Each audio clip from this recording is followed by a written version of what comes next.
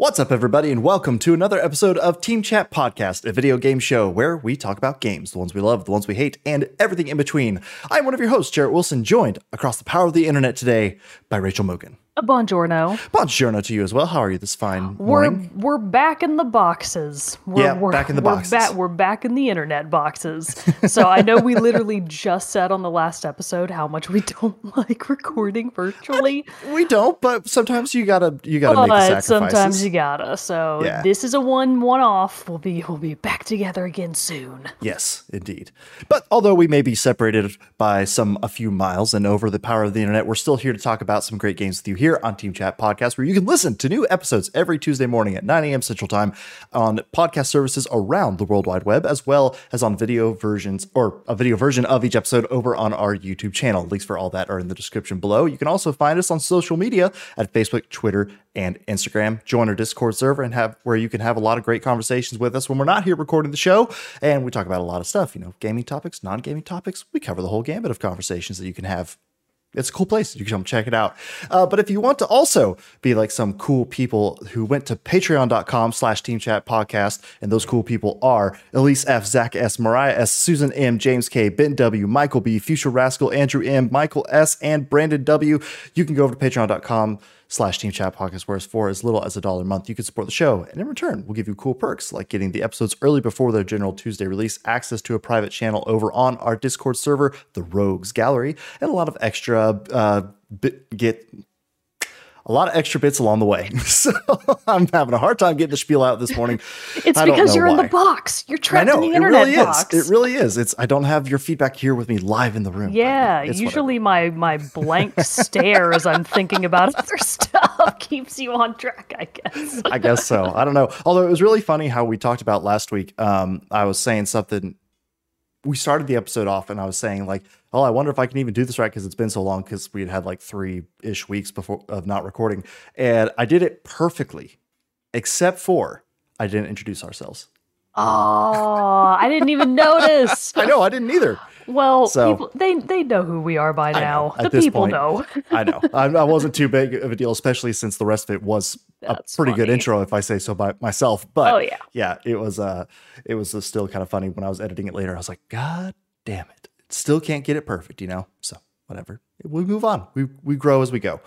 So before we get into the main topic of the day, though, let's get a little bit of news and what's coming out soon in our Moment with Mogan. Okay, so we're going to backtrack just a little bit to earlier this week. So as of November 12th, Shin Megami Tensei 5 is now out for the Nintendo Switch. I did actually write a review for this for AndroidCentral.com's sister website, imore.com. So if you want to get a totally spoiler-free, like high-level overview of the game, go check out that review. And also at some point for this show, I'm going to be able to review it here as well. Nice. I don't think I've got all of my spoken thoughts ready yet, because I've obviously got a pretty solid baseline by now, but I want to get some other stuff kind of confirmed, because when I was playing the game initially, there were no guides. Yeah. Like it hadn't been released yet, so there were no guides or anything. So for certain things, I was kind of shooting into the dark. Like, I don't know what the term almighty means. What does it mean that it's an almighty physical attack? I now know that almighty means that it will still land on an enemy, like totally ignoring nulls, absorbs, and reflects. Hi, kitty cat. Hey, kitty. So, but I didn't know that before, so now I'm like, oh, okay, that's really useful, because I was just not using those at all. Now I'm like, oh, okay, I get it now. So we'll talk about Shin Megami Tensei 5 at some point in the near future. So that came out as of November 12th. That is currently a Switch exclusive. I strongly doubt that it will ever come to other consoles or even PC. That seems like a Nintendo exclusive IP. And it has been historically. It's typically been on the Nintendo Switch, the GameCube, the Wii maybe. It's a long running series. Yeah. But anyways, on November 16th, Moncage or Moncage or Moncage, it's Moncage, is out for PC, iOS, and Android. So this is either PC or mobile only. Sherlock Holmes Chapter 1 is out for PS5, Xbox Series X and S, Xbox One, and PC on the 16th as well. So is Surviving the Aftermath for PS4, Xbox One, Switch, and PC. A game that I'm sure we're all just on the edge of our seats for. I'm excited to hear what this one is. Oh boy. Okay, I do want to give you a guess because I know you're never going to get it, but I think it will amuse me to hear you guess. Okay. Just guess what it is. I'll give you a hint. God. It's from a famous children's cartoon. Non-Japanese, Western. Okay. No idea. You get 3 guesses. Oh, SpongeBob. No, older than that. Oh, okay. Flintstones. Not quite that old, I don't think, but from around the same era. You're almost there. Okay. I'm getting there. And this is, I'm assuming, a games no one asked for. No Okay. one was requesting this. It did also get a modern movie remake in CGI within the last 5 years, give or take. And for the movie as well, people were like, we didn't ask for this. Rugrats? No, but also a very good guess. It's, you ready for this? Yeah. The Smurfs. The Smurfs, Mission... What? The Smurfs, Okay. Mission Belief Smurftastic Edition for Xbox Series X and S, PS4, Xbox One, and Switch. Interesting. Why? That's interesting. Why did they make this game? That's I don't know what the audience that's for, but okay, cool. Sure. Anyways, that's out on the 16th. So is The Wild at Heart for PS4. So The Wild at Heart is already available on Steam. Mm-hmm. I'm not sure about Xbox. It might actually be out on Xbox, but it's for sure out on Steam already. I'm very interested in this game, and it's on my Steam wish list. So nice. Go check it out. I think it looks super cool. That has just gotten a PS4 port. I forgot about this one. Oh no, this one applies to me. Final Fantasy VII: The First Soldier for iOS and Android. This is one of those Final Fantasy mobile games that they teased at like one of the PlayStation events or like a Sony showcase or something like that. So Final Fantasy VII: The First Soldier is out for iOS and Android on November 17th. Tamarin. I don't know what that is, but I like the name. Nice and short. What's Tamarin? Do you know what this is? It's like a platformer, 3D platformer a la like Spyro and stuff like that, but you play as like a tamarin monkey. Oh my god, that's adorable. But like How I feel like this cute. came out, maybe it was only like PC or something like that, but I feel like this came out like a year, 2 ago? Maybe on something. so, because this must be a port. This is specifically for Xbox Series X and S and Xbox One, so it probably is a port. Well, how cute is that? And then coming out a little bit later in the week, Blood Rain 2 Revamped for PS4, Xbox One, and Switch comes out on the 18th. Why is this broken up this way? Oh, it must just actually be a repeat. Epic Chef comes out for PS4, Xbox One, Switch, and PC on the 18th as well. So does EXO 1, and that's EXO space 1 spelled out for Xbox Series X and S, Xbox One, and PC. Undungeon, also for Xbox Series X and S, Xbox One, and PC. Battlefield 2042 comes out for PlayStation 5. I guess we did have a big backlist to catch up on. Yeah, this isn't the backlist. This is all stuff that's coming out this week. It's just a busy week. Oh, I thought Battlefield 2042. Okay, wow. I thought that was already out already. Maybe this is just an outdated list then. All right, so it either is currently out or it's coming out on the 19th. Battlefield 2042, and that's for PS5, Xbox Series XS, PS4, Xbox One, and PC. A Nerf game. I'm not going to talk more about it. I was trying to get to the only 2 games this week that I care about. On November 19th, Pokemon Brilliant Diamond and Pokemon Shining Pearl. The Switch remakes of Pokemon Diamond and Pokemon Pearl, which are old, like very old GBA. Maybe the original DS. They're definitely older Pokemon games that are giving a fancy new facelift, and they're coming to the Switch on November 19th. I am absolutely going to get one. Probably not at launch, because I've already got tons of games I'm trying to get through, but I'm very excited for those. Can't wait to pick mine up. Very cool. Dear God, that's everything that's coming soon. And that only got us through Friday.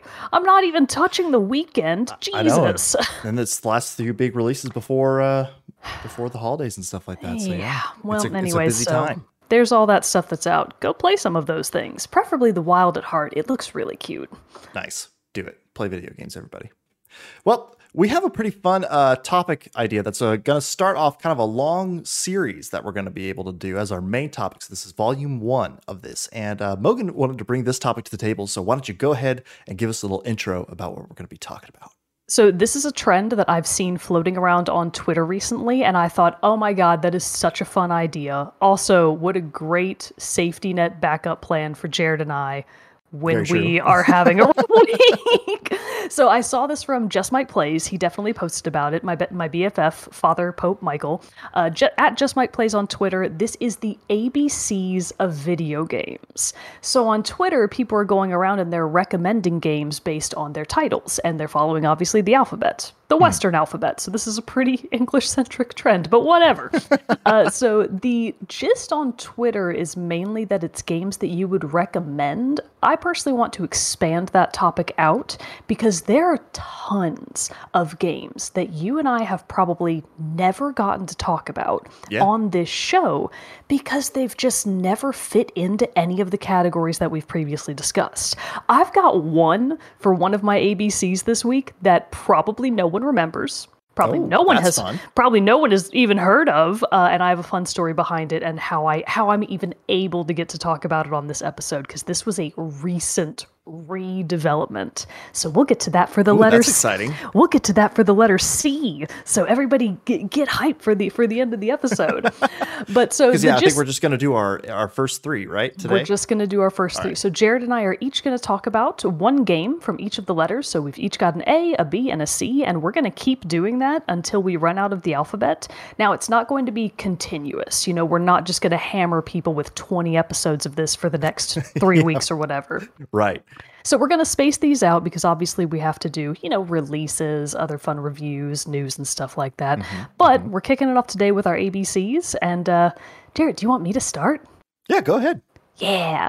All right. So my A is the most obvious one. And I thought about not doing it because it was so obvious. But I'm not sorry because it's timely and there's more I want to talk about. It's the Animal Crossing New Horizons expansion. The update/expansion. So we mentioned this back when they first announced it. We did a little bit of news and catch up about the Nintendo Direct when they announced all of this. But we haven't since gotten to talk about what it's actually like to be back in Animal Crossing now that there's this huge update. So if anybody's not familiar with what's going on in Animal Crossing New Horizons, on November 5th of this year, they updated the game to add basically another game's worth of data. They added in almost every furniture set. Like ever. The names may have changed, but tons of furniture is back in the game that was previously missing. My personal favorite set, I'm not sure that it's back exactly. I would have to go back and scrutinize the pixels a little bit closer, but from New Leaf, my favorite furniture set was the Rococo, so like the French Rococo furniture set. A version of that called the Elegant series is back in New Horizons now, and I'm so excited. I've already managed to find 2 pieces of the set, but there's way more than that, so I cannot wait to collect them all and recreate a fabulous Victorian library/study, which is exactly what I'm doing right now. Nice. So they added in crap tons of new furniture, quite a lot of new clothing, and I'm really excited about this as well. I'm more excited for the furniture, but the clothing is a really nice touch too because I was getting so bored with the same standard furniture just rotating in and out of my clothing shop nonstop. And because a lot of it is frankly hideous. And I'm really glad that they added in some actual cute outfits into the game again. So that's really exciting. Unfortunately, a wish list item that I talked about back during our initial review of New Horizons was not added into the game, which is that you are still unable to purchase multiple items of clothing from the shop unless you are physically wearing them in the dressing room. You might remember we talked about this. Basically, that sounds familiar, yeah. Yeah, to buy new clothing, because if you've already got it in your catalog, obviously you can just go into your catalog and buy it at any time. But if you're buying a new piece of clothing that you don't have yet, and you go to Able Sisters, you have to go into the dressing room, try on the thing that you want to buy, and then you hit the plus sign to buy it. Meaning you can only purchase a single shirt, a single pair of shoes, a single pair of socks, maybe a pair of pants, skirt or a shirt, or shorts is what I meant to say, and like a dress. And if you need to buy dresses, pants, shorts, skirts, and shoes at the same time in multiple colors, it takes forever. And it is so annoying because you have to leave the dressing room. You have to leave the dressing room every single time and then go back in. No. And they didn't fix it. It's still like that. Oh, that's a problem. So that's like my biggest complaint is that this was their opportunity to fix that horrendous system and it didn't happen. So that's a big bummer. But I am still very happy about all of the new content that they added into the game. Additionally, the biggest thing that they added that I am just absolutely adoring, cooking. The cooking aspects are fun. So previously, you were able to grow exclusively pumpkins on your island for the Halloween event. So it was a special thing that would happen last October, and you would be able to grow pumpkins on your island and then use them to craft things, or you could just sell them back to the shop to get money. You couldn't do anything else with them other than craft or sell them. Now, though, you can plant pumpkins, tomatoes, wheat, potatoes, carrots, all kinds of stuff, and then you can take it back to your special kitchen in your house now and actually cook those into dishes. Nice. And like you can catch fish, and then your villager is like, I've got a good idea for this sea bass, and then you get a new recipe in your inventory. Oh, that's cool. And you get to take that fish home and then cook him and eat him, and it's awesome. So it's really cute. You do actually get to eat the dishes that you cook, which is fun. Just what a fun little add-on. Or you can do they give you benefits or something like that when you eat them? Like they do. So this has been a long benefit in the game for fruit, which is that if you eat anything in the game up to 3 items, you basically get 3 superpower charges for your villager. So normally you don't have the strength. You don't have the strength to pick up entire trees and put them into your pocket and relocate them. But if you eat something, you get a little superpower, and then you can pick up really heavy things and move them to other places. Or you can use your shovel to destroy rocks instead of just booping them to get ore or gold. So it does actually have a function in the game. So you can either eat the foods that you make, you can gift them to other people, like you can send them in the mail, you can give them to your villagers. Or, of course, you can sell them to the shops. More importantly, you can display them in your homes. So if you wanted to make like a cozy little kitchen in your house, you can just shove them all in there, and they look so cute. And all of their art is adorable, and they even have little steam effects for hot dishes. So it's just such a cute, cozy update, and I could not be loving it more. They also added back in the best 2 characters in Animal Crossing.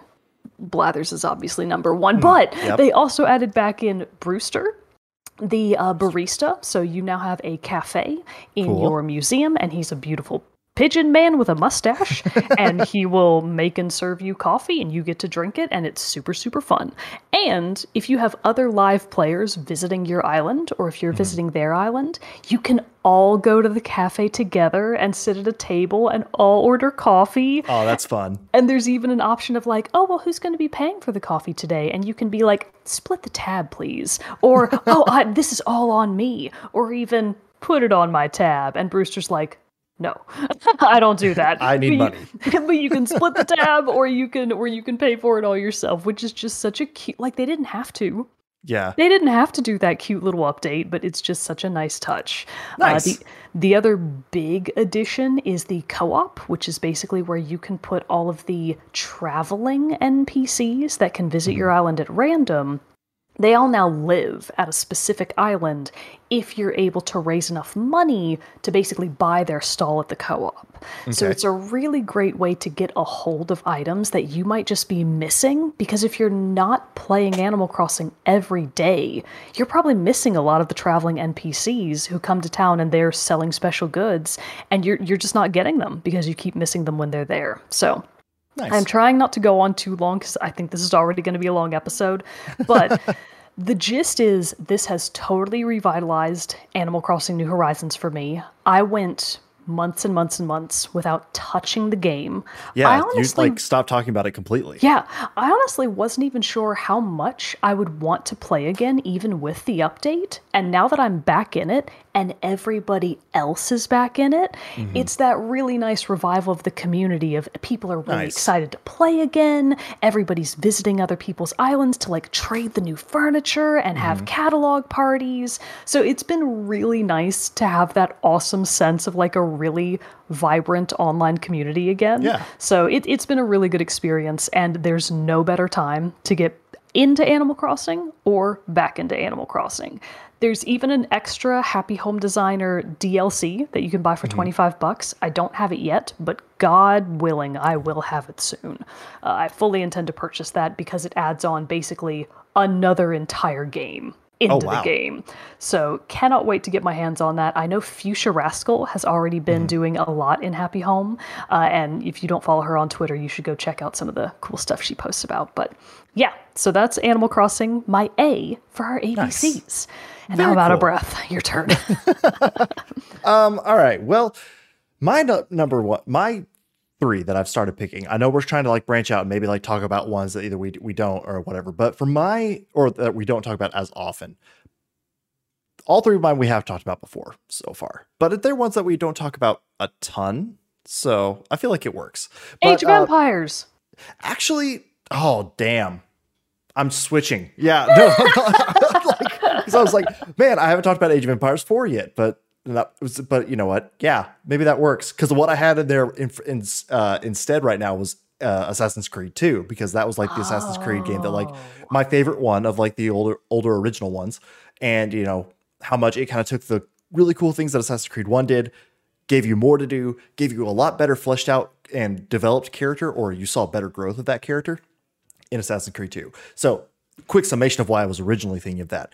But now that you talk about it, yeah, Age of Empires 4. Let's make that my A, because I have been playing Age of Empires 4. Like I talked about in our last episode, I was really wanting to do that.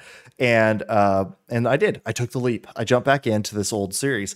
And man, it is crazy how much that game, I haven't played a ton of it yet. I made it through like the tutorial and like the first few missions, messed around in this new thing they have where you could basically do like time scenarios basically, and you can get like medals based on how quickly you complete the objectives. Oh, time trials. Yeah. But like for Age of Empires, so it's like make this much wood in this much time in advance to the age, and by like 7 minutes, 8 minutes, and you get a gold medal or something like that. So those are pretty cool to get to do. But I was amazed how much still the core gameplay and like the feel of the game feels incredibly similar to Age of Empires 1, which I've been playing a little bit too, because I had in the past month or so, because it was I have the definitive edition of the first game, so I was like kind of been playing both at the same time a little bit, and it's crazy how much they do feel very similar to each other, and how much like that even someone who doesn't play the game that much, the old muscle memory of it came back.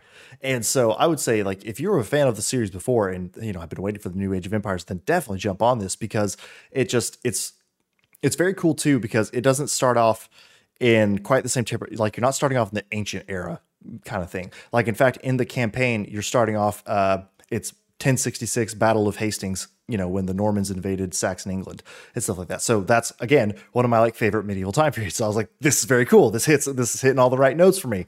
But yeah, it was been super fun to jump back into it, relearn kind of its mechanics and how it operates. There have been some great UI changes, obviously, as time goes on, and those are improved in like being able to manage idle villagers, or see how many units you're using, create groups and for combat and stuff like that.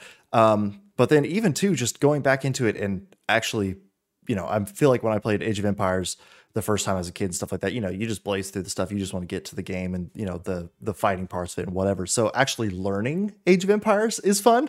And so like after doing the tutorial and like learning how you can like group the production of buildings all together by multi-selecting, which I feel like that's a new feature of 4, is that you could say have 3 barracks and tell them all, like select them all at once and tell them to produce lots of units, so you don't have to go to each one and click on it, queue up units, go to the next one, click on it, queue up units. You can just like click them up, queue it up, and it shares production across all of them. So that's like kind of cool stuff that it does too.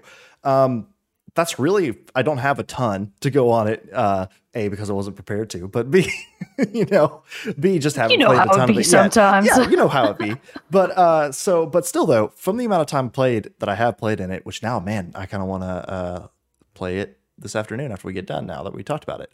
But yeah, it's just been super fun to jump back into it, get into an old RTS game, which I haven't played one of those in a really long time. So it's been fun to have that over here and have my Age of Empires and my Civilization again. So it's a good time. It's a good time. Now, something that I, as an outsider, kind of didn't realize until you told me about it is sort of the key difference between Age of Empires and Civilization from my perspective, which is that Civilization has a much heavier focus on things like culture and political alliances and things that aren't necessarily just conquer, like war and conquering. Yeah. Whereas Age of Empires is a little bit more like that, right? It's a little bit more just sort of combat focused, I guess. It is. I mean, you could definitely play in modes that are more resource gathering focused, like, collecting food. And that's like what those time trials do a really good job of teaching you on, is like how to collect things faster, how to grow faster, how to expand your empire faster. So there is a mechanic to that. Yes. But, and then there is a technology side to it, like, but it's all based around spending the currencies of the game, which are, food, lumber, food, wood, gold, stone. I think that's it. And so it's like researching a new technology, you're going to pay like 800 food and 400 gold or something like that. It's not generated. Whereas in Civ, you have to use the resources and tiles and buildings that you create that give you a science value that you generate at the end of each turn, like plus 10, plus 15. Right. And that's what goes to growing your technologies automatically. So it is a little bit different thing, but that makes sense for it being a real-time strategy where, you are just like kind of building up these stockpiles and that's what you use. So that way it does kind of like keep the playing ground level, I guess, across all things. Yeah. And so of having that base currency. So it is different in that way. And then, in Civilization, you also try to get like diplomatic points, which can help you in like World Congress. There's getting culture as alongside science. You have to worry about like housing and stuff like that in Age of Empires 2, but I don't necessarily feel like the happiness of the people is something you have to juggle. Maybe it is, and I haven't got to that part yet. But yeah, your people are just miserable and you don't even know. Right. Because like even in other RTS games like Stronghold, you do have to have like ale houses to offset people being upset about how much money you're taxing them from and stuff like that. So but I don't necessarily, though I've come across so far in Age of Empires 4 hasn't had that balance to it yet. So, but yeah, Age of Empires 4, if you're curious, it's a great place because like what we talked about in the last episode, was 2005, I believe is what we said. Yeah. When the last Age of Empires game came out. So if you've been looking for a good RTS that focuses on history, give Age of Empires 4 a shot. So that is nice. Letter A. Remind me, is Age of Empires only for PC? I believe it's for PC and Xbox. Oh, I can double check that, but I think it's for PC and Xbox. It just seems like the kind of game that's so intense that you would need a PC to be just Windows. Okay. Just Windows, huh? Yep. Well, first of all, this is Mac erasure, and I don't even have a Mac anymore, but I remember the struggle. I remember those days. I know, right? But no, like how it plays, music, and all that stuff is great for it. It's a fun time. I definitely want to wrap that one up, and it's going to take me a while, but I want to play it more. Well, luckily, my next game, which I've mentioned before but haven't gotten to talk about in any sort of depth yet, so this is really exciting. It is at least also available for Mac, so available for PC, Mac, Linux, Nintendo Switch, PS4, and Xbox One. It's Black Book. Oh, yes. I should get bonus points because it's 2Bs. So true. I'm knocking it out of the park on this one. I was actually struggling the hardest to think of a B game. And then I was like, wait, you can organize your Nintendo Switch library by the alphabet. Whatever I'm trying to say. Smarter, not harder. So that's what I went and did, and I was like, oh my god, literally Black Book. I've been playing it a lot. How could I have forgotten? But it's that it fell off of my like short view of the Nintendo Switch games that you've recently played because a couple of friends were over, so I'd been playing Mario Party and Mario Kart, so it got kind of pushed to the side, so it just wasn't on my mind. But dear God, do I need to go back and finish this game? I think I'm pretty close, and it is so fun. So for anybody that's not aware of what Black Book is, it is a Kickstarter sort of indie game, but it's awesome. It definitely has its quirks, but it's really interesting. So here's the Here's the elevator pitch from Wikipedia. Taking place in 19th century Russia, which would be the early 2000s. When's the 19th century? The 1800s. Yes, it's always one behind. Right. So taking place in 1800s Russia, the game is heavily inspired by Russian folklore, and narrative is based on, and Russians, please don't roast me when I say this wrong, bailichkas? So if you're not familiar with what a bailichka is, and I can understand if you're not, a bailichka is a story of Russian folklore about an allegedly true event involving a meeting with spirits. So this is basically a game steeped in Russian folklore that has a really big emphasis on spirits and demons and ghosts, that kind of stuff. So the description goes on to say, to ensure the authenticity in depiction of myths and real-life locations, the developers worked alongside Russian ethnographers. How fun is that? That is cool. Yeah, so this is from Studio Morteshka, and one of the previous games they've done is, I think, The Moose Man, which is definitely available for mobile devices, and I've been meaning to play it. I think it's also available on the Switch now as well from like the download store. But anyway, so that's the high level overview of what Black Book is. How it actually plays is it's a deck builder. So it's a deck building and battling game.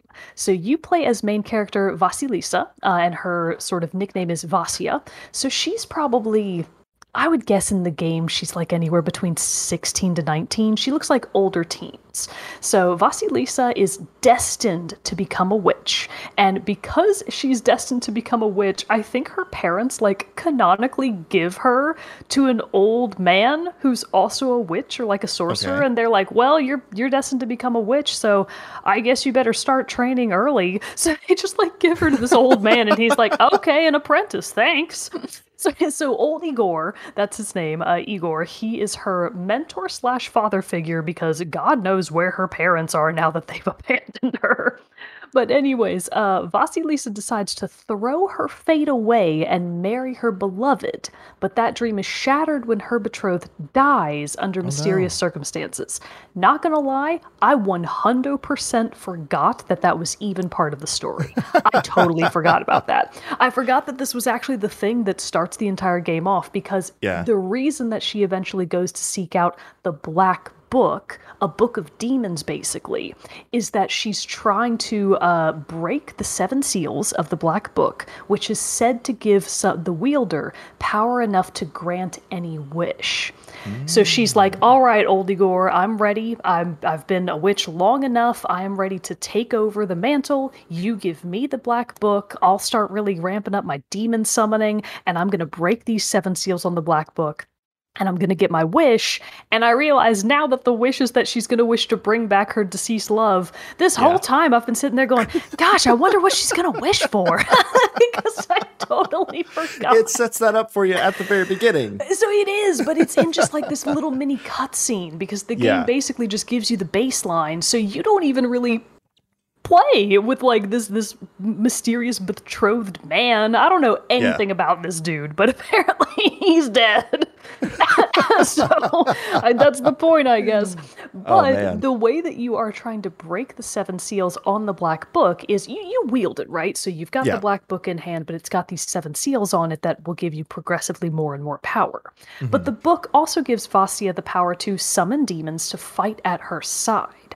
Now, this comes with some caveats, because being a witch and being a demon summoner, demons are naturally mischievous. They normally don't like to be summoned. It usually backfires. Yeah, they don't love to be summoned. And just so everybody knows, the game uses a lot of actual vocabulary from Russian myths. So the way they kind of fluctuate back and forth between the words that they use to describe demons. Sometimes they're just spirits, sometimes they're demons. More commonly, they will call them chorts. Chorts. So a chort or chorts is also, I think, a Russian word for demons. So Vasia's chorts are basically ones that she has conscripted permanently into her service. And you get them in a couple of different ways. Some of them you inherited from Old Igor. Others are demons that you encounter while you're playing through. And if you play your cards right, literally, if you like do an interaction right, or do dialogue options right, or win a battle and things just go in your favor, you can get more chorts to join you. Now, this kind of has a catch, because like I said, chorts are naturally mischievous and they want to cause trouble.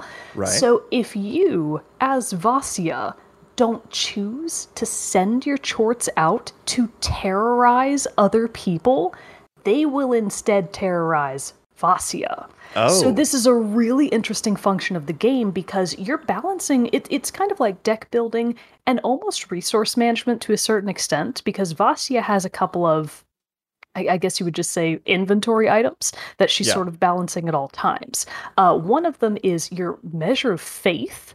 So if you've got a lot of bad faith, which is represented by like a little coffin symbol, it's like, oh, girl, you sure do be getting demonic. You're straying down the path of badness. And it's like, oh no, I didn't mean to. I didn't think setting that field on fire would be that big a deal.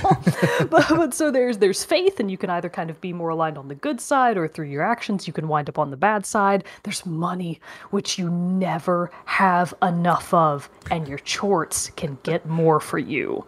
So it's this balancing act of like, okay, well, do I want more money? What am I willing to pay for it? Am I willing to pay with my literal eternal soul?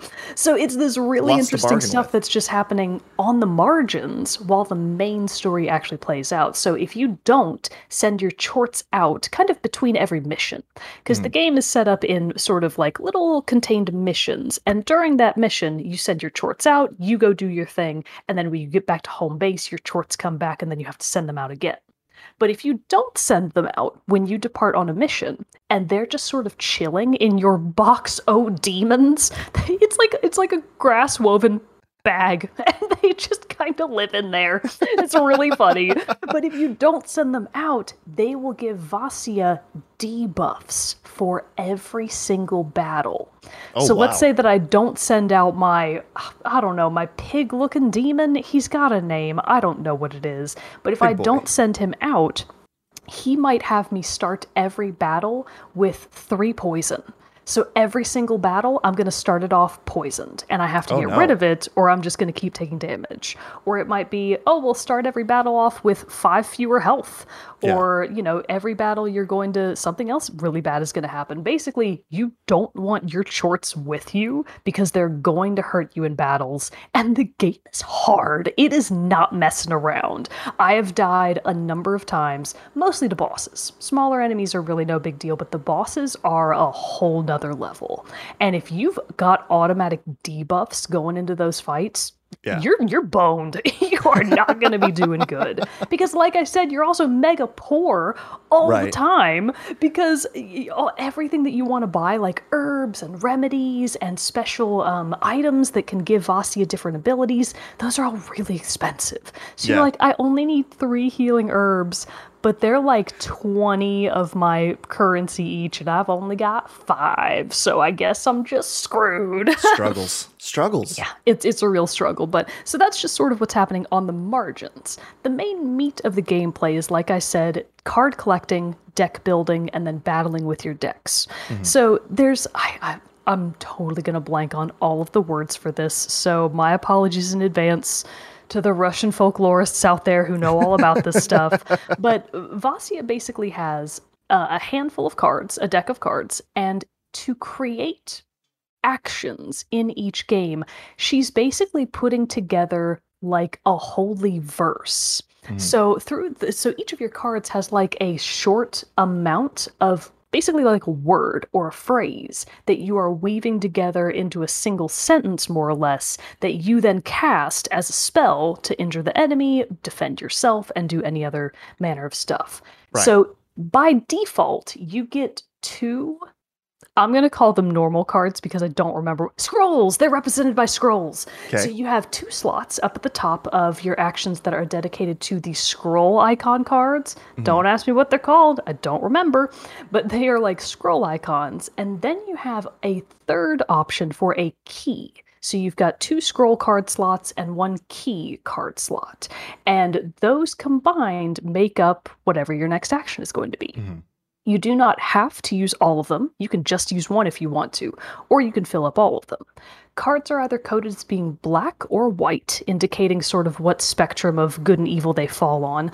Black cards usually do more damage, they usually do more evil things like status ailments, whereas white cards more often will heal you, cure status ailments, defend you, like give you guard, because you also don't have much health, and guarding against enemy attacks is vital.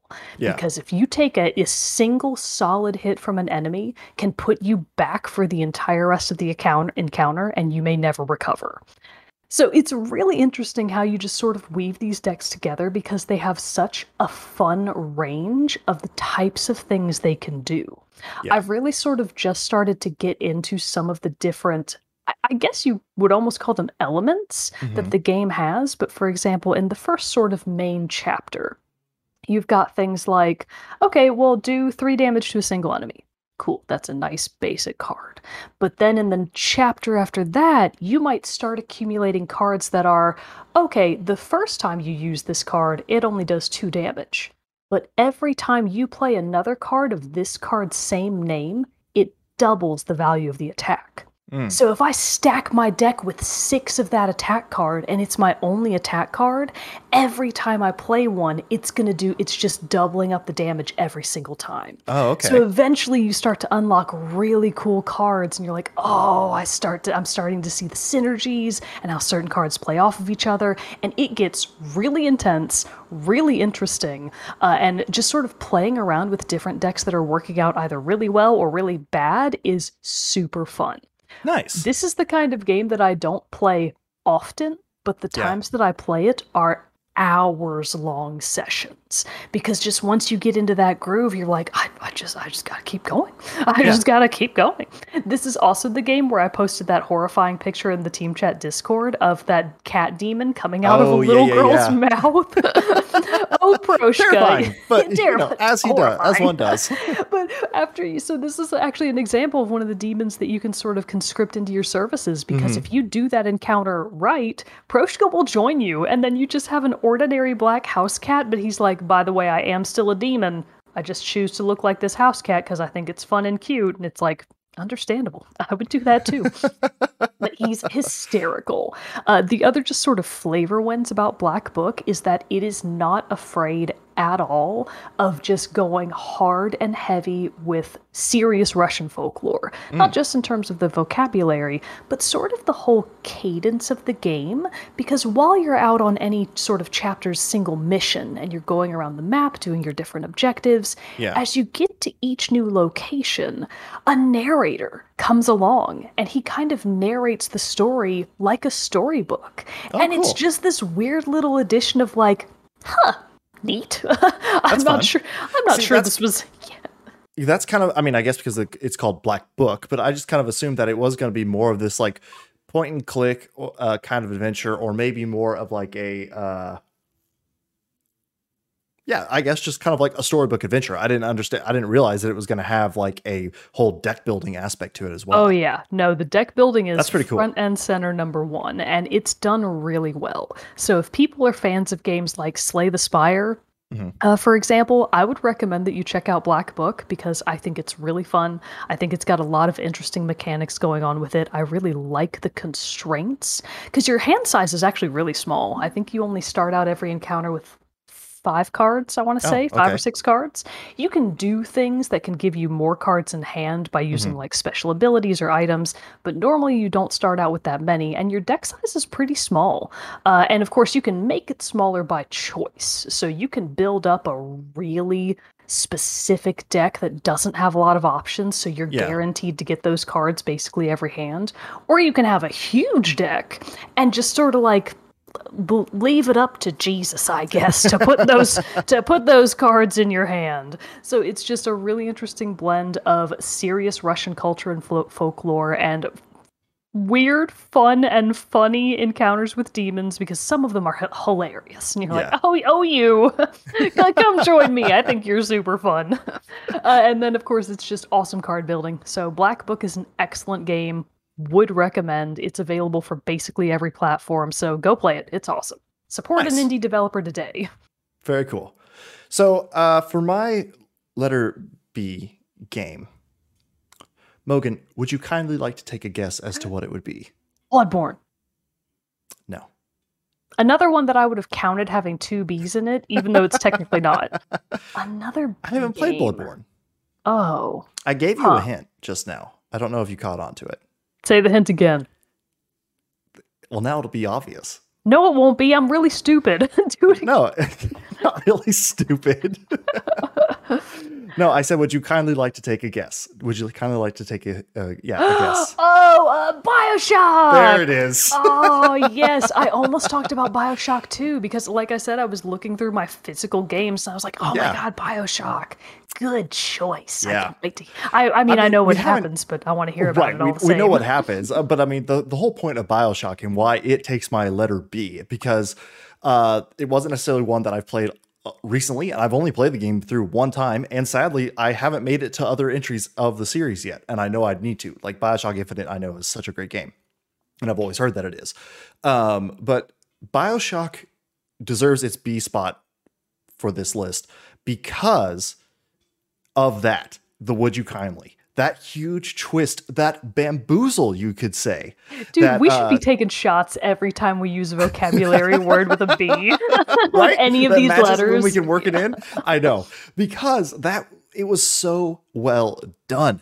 I had no idea the whole time, and the massive spoilers for BioShock if you haven't played BioShock yet. Sorry. It is a very old game. It is an old game at this point. Yeah, exactly. But like that whole thing, I had no idea through the whole playthrough that Atlas was the baddie. This person who had been helping me out the whole time throughout this, telling me where to go, giving me things to do, but all hidden behind his secret queue, basically, that would make me do things for him whenever he would ask, would you kindly? And just that whole reveal was so expertly well done and so well crafted in the story. When you get to the final boss fight, or what you think is the final boss fight, when you actually square up against Andrew Ryan, who is the leader of this underwater city of Rapture, when you got to that point, and I was like, here we go, this is going to be nuts, because there have been so many crazy boss fights previously in this game. You get to this point and you basically just walk up to him and club him in the head with a golf club. You literally club him in the head. You literally club him in the head, and he's just dead. And you're like, what? Yeah. What happened to this massive showdown that I was going to have? And then only for it to realize that it was been Atlas pulling the strings the whole time. And then he's some like massive mutated form at this point that you then have to fight. And that was an insane boss battle as well. But just the whole atmosphere of BioShock 2 just really had this eerie, unsettling tone. The splicers that you fought against, the normal like enemies that you fought, with their weird like animal masks and freakish abilities that they had with like summoning bees. Oh yeah. Another one. And then and all this stuff. Take another drink. And and all the different like electrocution, all the different things that you could add to your abilities. What, and then still plasmids? Plasmids, that was the word. Is that yes. Okay. Yes. Thank you. I'd completely blanked on what they were. But then even the shops where you get the plasmids, the clown's like, it's a circus of values and everything, which is creepy in and of its own right. Yeah. But even how they so well executed the ending of BioShock, the beginning of the story, was also expertly done. You crash land in the sea. You suddenly see a lighthouse. You can swim to said lighthouse, and then that takes you down a staircase to where all of a sudden you look out a window and you just see this massive city beneath you under the ocean, Rapture. And it's just such a take your breath away kind of a moment. And then the game just never lets up. You're always having questions. You're always wanting to learn what's coming next, uncovering the mysteries of this crazy city. Then when you meet the big daddies and the little sisters, just, oh man, so well done. And so it's like you get these like cool abilities, and I love that it's from the first person perspective. So you get the ability to like shoot, and you just see your hands in front of you, it's like shooting stuff out and everything. But then you can still use guns and weapons. And it's a bees. perfect blend. Don't forget the bees. Yeah, it's honestly like the combat system of it feels Dishonored-esque. Yeah, you have like that. these like supernatural abilities and Right. and stuff like that tied with some melee or distance weapons. So it's like it kind of gets some pulls there, or is similar to. I can't remember which one came first, actually, at this point. The first BioShock for sure. BioShock was first, right? Dishonored Okay, that's didn't what I come thought. out until 2012, maybe. Okay, that sounds right.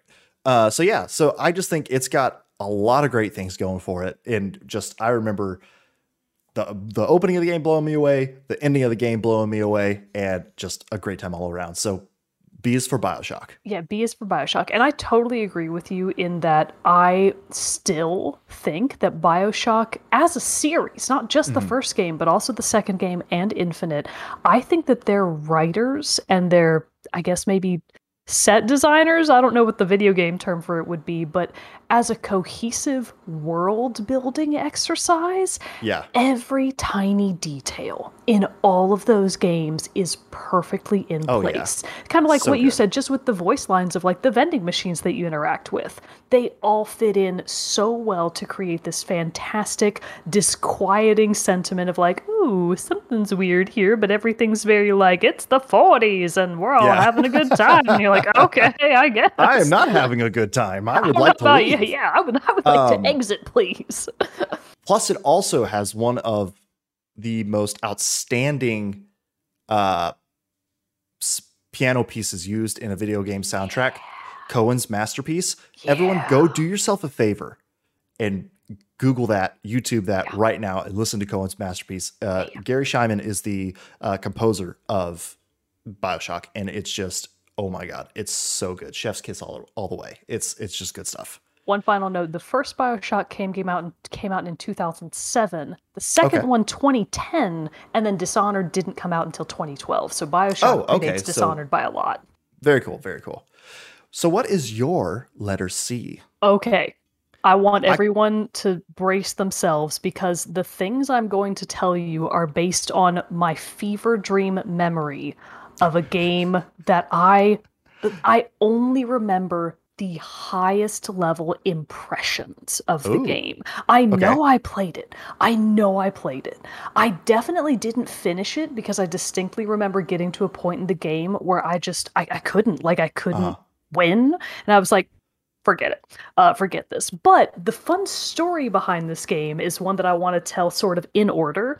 So I have been trying to remember this game for, I kid you not, years, because I have these images in my head and I'm like, what game was that? I know this game existed. I know I'm not crazy, but I could never remember the title, and everything I typed into Google to try and get, like, okay, this is what I remember of it. Reddit, can you help me? Google, can you help me? Nothing. I could never get anything that helped enough to get me to the title or the cover art of that game. So I just spent years having no idea what the game was, only that I vaguely remembered it. Yeah. And then maybe just a couple of months ago, and I want to say that it was when me, Bro Mogan, and I think our friend Michael were all playing either Magic the Gathering or maybe Fall Guys. I feel like this is something that may have happened during a Fall Guys session, because you can play Fall Guys and not think about it at all, and you could be instead thinking about this crazy-ass game you can't remember. So I brought it up with Bro Mogan, because I was like, Andrew, do you remember this specific game that I remember playing? Because, you know, this was when I would guess that I was maybe anywhere between 9 and 13 is what I'm estimating of probably when I played this game, because PS2. I definitely played it for the PS2. So it was PS2 era. I was probably late 10s or early teens. And I was like, okay, Andrew, here's what I remember of this game. There's a redheaded protagonist male. I think there's a villain named Vincent Lacroix. And they say it that way. So there's somebody in the game, I think, named Vincent Lacroix. Peddling sparkling waters. Yeah, and it has mechanics that are very similar to another game Bro Mogan and I have both played called Folklore. So I was like, oh, okay, I should bring this up with him because he at least knows how Folklore played. So I Yeah. can describe that and then these other facets and maybe he'll remember what it was. And Bro Mogan was like, no. Nothing. If we ever owned that game, I've never seen it before, and I've definitely never played it before. But then Michael was like, "Okay, I gotta know what this is. I'm gonna go look it up." So he goes to the internet and he goes and does some searching, and he's coming at me with a couple of suggestions, and I keep being like, "No, that's not it. That one's not it either. Nope, that one's definitely not it." Because I'm just looking at the box art because I remember the box art, not Yeah. the title, but I remember the box art. And then finally, he comes up with, is it Chaos Legion? And without even having to look at the box, I was like, it's Chaos Legion. I have never heard of this game. No, nobody has. It's a very obscure game. This might be among the most obscure games I have probably ever mentioned on the show before. I couldn't even remember what it was. So I'm going to tell you what I remember of Chaos Legion, and to help us out, I am going to be consulting the wiki, at least for the story, because God knows there's a bunch of stuff missing from here. The story of Chaos Legion is a gothic opera, which begins November of the year 791 AS, Anno Satanis. Oh no, after Satan. Yeah. The protagonist, Sieg Warheit, or probably Varheit, because that's how I would assume that word is. So Sieg Varheit is a knight of the dark glyphs who is on a quest under command of the Order of Saint Overia to find his former friend Victor Delacroix, who has. So it wasn't Vincent, it was Victor. Victor. But you're That's close. why nothing Vincent I Victor. typed in was working. Okay, so Victor Delacroix, who has stolen the forbidden book, the Apocrypha of Izark, it's Yzarc, of Izark, and to stop him from releasing the evil spirit Azrael, who would destroy the three planes of existence, the netherworld, the middle world, and the celestial world. I don't remember any of that other than the name Victor Delacroix. I didn't even remember that the lead character's name was Sieg. I just knew that he had red hair, a sweet jacket with like a black fur collar, and a cool ass sword. And that's what I remember. That's literally what I remember of the game in terms of the story.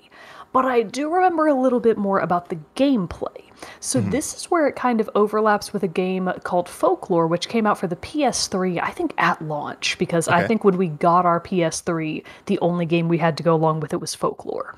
So the gist of the gameplay is primarily Chaos Legion is a hack and slash style, but I feel like that's not entirely representative of how it really plays, because it's almost like Pokemon, in that as you're fighting these smaller enemies, and they're just different types all around the map, some of them are like little bomb bugs. I kind of remember those guys, and they like scuttle up to you and explode. I remember those dudes. One of them, I think, looks like a gargoyle. They all look wild. The art direction in this game is very anime, very like PS2 anime, so it's not really that good. So it's very anime, it's very over the top. The monster designs I remember being really cool. But as you're fighting against these creatures, through methods I do not remember, you have the ability to capture them or partner with them. I'm not really sure how you actually went about it, I can't remember, but you can get creatures from the world to join you, and then you can use them in battle. Which is exactly the same thing that you could do in Folklore, except in the case of Folklore, you were quite literally kind of stealing the essence of a monster to then be able to use it as part of your arsenal. So the way that I think it mapped was, I'm pretty sure that like triangle, X, square, and circle each mapped to a different creature, and you could just pick which ones you wanted to slot in and out. So then when you went into battle, you could like hit triangle, and Sieg, I guess his name is, would send that critter out, and it would do whatever its special ability is to fight alongside you. I do not remember what the limits of that system were. I don't know if that was like a once per encounter kind of thing. Or like a timer countdown thing? Yeah, like sure. Like a maybe. All right, hang on. Let's consult the Wikipedia. Here we go. Okay. The gameplay is primarily action-oriented. Numerous enemies attack the player in waves, and progress to the next part of the stage often requires defeat of all enemies in the area. The main feature that lends originality to the game is the addition of the Chaos Legion, which are supernatural creatures that fight alongside the player. While legions are summoned, Sieg is unable to run and has weaker melee attacks. So that's the catch. Okay. Legions can be controlled to a degree. Their tactics can be switched between offense and defense, and players can issue orders to them to attack immediately. While the legions are inactive, Sieg can perform a sort of special attack called an assist attack, which causes a legion to appear and attack with him. Okay. That describes it way better than I would have been able to. I kind of understand it because I couldn't figure out if it was like a kind of like a real time based with like the, you know, kind of mixed with like what the turn based strategy kind of thing, combat styles and stuff like that. Whereas like you could use those like as they were available, but you had some kind of like cooldown or reset on them. It definitely was not turn-based. I remember this being a real-time combat scenario. So that's what this game is. And really the main reason that I wanted to bring it up is just because I have been thinking about it for literal years. Yeah. I could not remember what it was, and I finally found out this year that it was Chaos Legion. So just go to YouTube, Google some Chaos Legion, see what you think about it. It's a wild game from what I remember. I also remember it being very difficult, but I was young at the time, so maybe I just didn't get the concepts. But yeah, that's my C. That's Chaos Legion. Finally, I know what it is. That's always fun when you can think of that old game that like, and it's funny too how it's like, you know, we talk about games and you remember games that you played, but there are still those ones from the past that you're just like, what was that one? And it's always nice when you can trigger the memory enough to be able to remember it. So my third game, my letter C, is one that I think you will have some good thoughts on as well as I talk about it. But I, again, was kind of thinking, do I want to go with an old standby? One that I know I've talked about a lot, but it means a lot to me. But then I was like, no, I don't want to talk about Civilization again because I've talked about Civilization enough. And you just talked about Age of Empires. And I just talked about Age of Empires. My other thought to it, though, is that while I love the various games and stuff like that, it's more of like the series influence that I appreciate and hold on to and all that and that stuff. So I was like, that doesn't necessarily apply then to the ABCs where we're calling out just one specific game. So instead, I went with Control. Oh, I was thinking about that. I wondered if you were going to bring it up because I was also considering Control. I thought that's what you were going to probably talk about too. Yeah. So I was like, here we go. We're going to be able to double team this one. No. Control, for honestly a lot of the same reasons of BioShock. Like the story was just excellently crafted. The environment was amazing. Just this like, what's the architecture style? Block?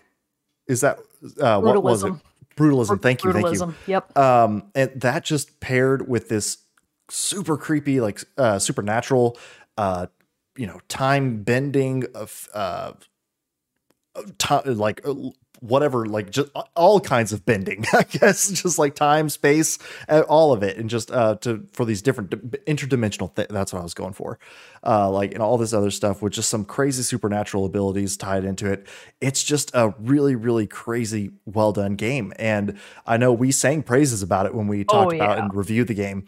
So that's why I didn't want to necessarily talk about it for too long, but just having the character of Jessie and then her being able to slowly build these abilities as she becomes the director of the Bureau of, I'm blanking.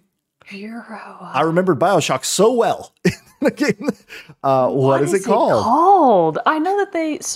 Oh God. Okay, I'll look it up. You keep talking. Yeah, I'm drawing a complete blank of it. The Federal Bureau of Control. I want to say it's called. Is it the Bureau of Control? Because that's what I was going to say. Yeah, it's just the Federal Bureau of Control, I think. Oh my God, we're idiots. Is it? Okay. Oh my God. Hang on. All right. So Control, Quanta. The Federal Bureau, the FBC, the Federal Bureau of Control. Wow. Yeah. Okay, I was like, that's too obvious. It can't be what it is. But anyway, so I just like seeing that, and then.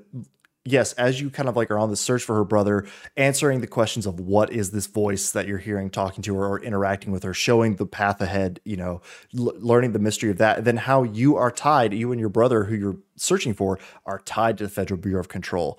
And then also too, for fans of, Remedy's games and stuff like that, how it then is revealed later that ties into the other running series of their, or not long running, but well loved series, Alan Wake. Yeah. So, that's all pretty cool, and just builds the world building of it is what I just loved about the game. I mean, the combat and all that stuff wasn't bad. Like, it was great.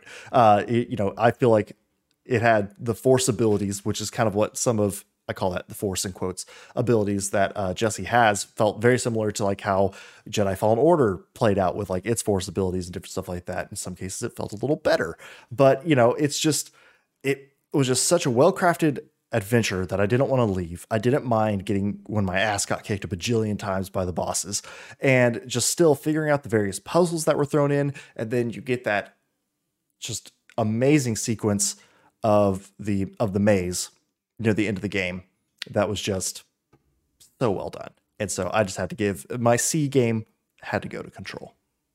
I totally get it. And I'm glad one of us talked about it, because this was It'd be a travesty if we didn't. This was my only opportunity to talk about Chaos Legion. I will never get another chance. Because it's fun to hear about a game I've literally never heard of. But Control still deserves this spot, because even though we got to do our full review of it, it's such a unique game that it's also kind of hard to shoehorn into other sort of list style episodes. So every opportunity we can get to talk about Control, I am absolutely happy to. Because it was fantastic. I still need to go back and play the DLC. Me too. I still need to go. I haven't even touched it. I touched a little bit of post-game content, but not the DLC. So I got to do that sometime. Yeah, I do too. I really got to get on with that. But yeah, that is our A, B's, and C's of the ABCs of games. So we had Age of Empires 4 for me. Mogan, you had Animal Crossing New Horizons, and then followed up by B, Black Book and BioShock. C, Chaos Control Legion and Chaos Legion. Control. Yeah. Woo! So I think this is a really fun topic. I can't wait for us to be able to do some of the other ones. I haven't thought through the entire alphabet yet. Oh, I haven't either. I'm already I've had a couple come to mind while slotting in. Yeah. Like I'm putting in the games that I know haven't come up a lot. So I'm like, I'm going to talk about that one and that one. Or like the definite ones. Or as I get to like I don't know what I'm going to do for like XYZ, but we'll figure it out. So we have a lot of time before we get to that one. So we got plenty of time. Yeah. Bend the rules a little bit. Well, but that's it. And we would obviously, jump on the trend with us like we're doing. Let us know your ABCs of gaming and what those would be. Yeah, get the Discord, share it with us over on social media, whatever. We would love to hear from you. But until next time, everybody, that concludes this episode of Team Chat Podcast. I am one of your hosts, Jarrett Wilson, joined across the power of the internet by Rachel Mogan. Adios. We'll see you all next time.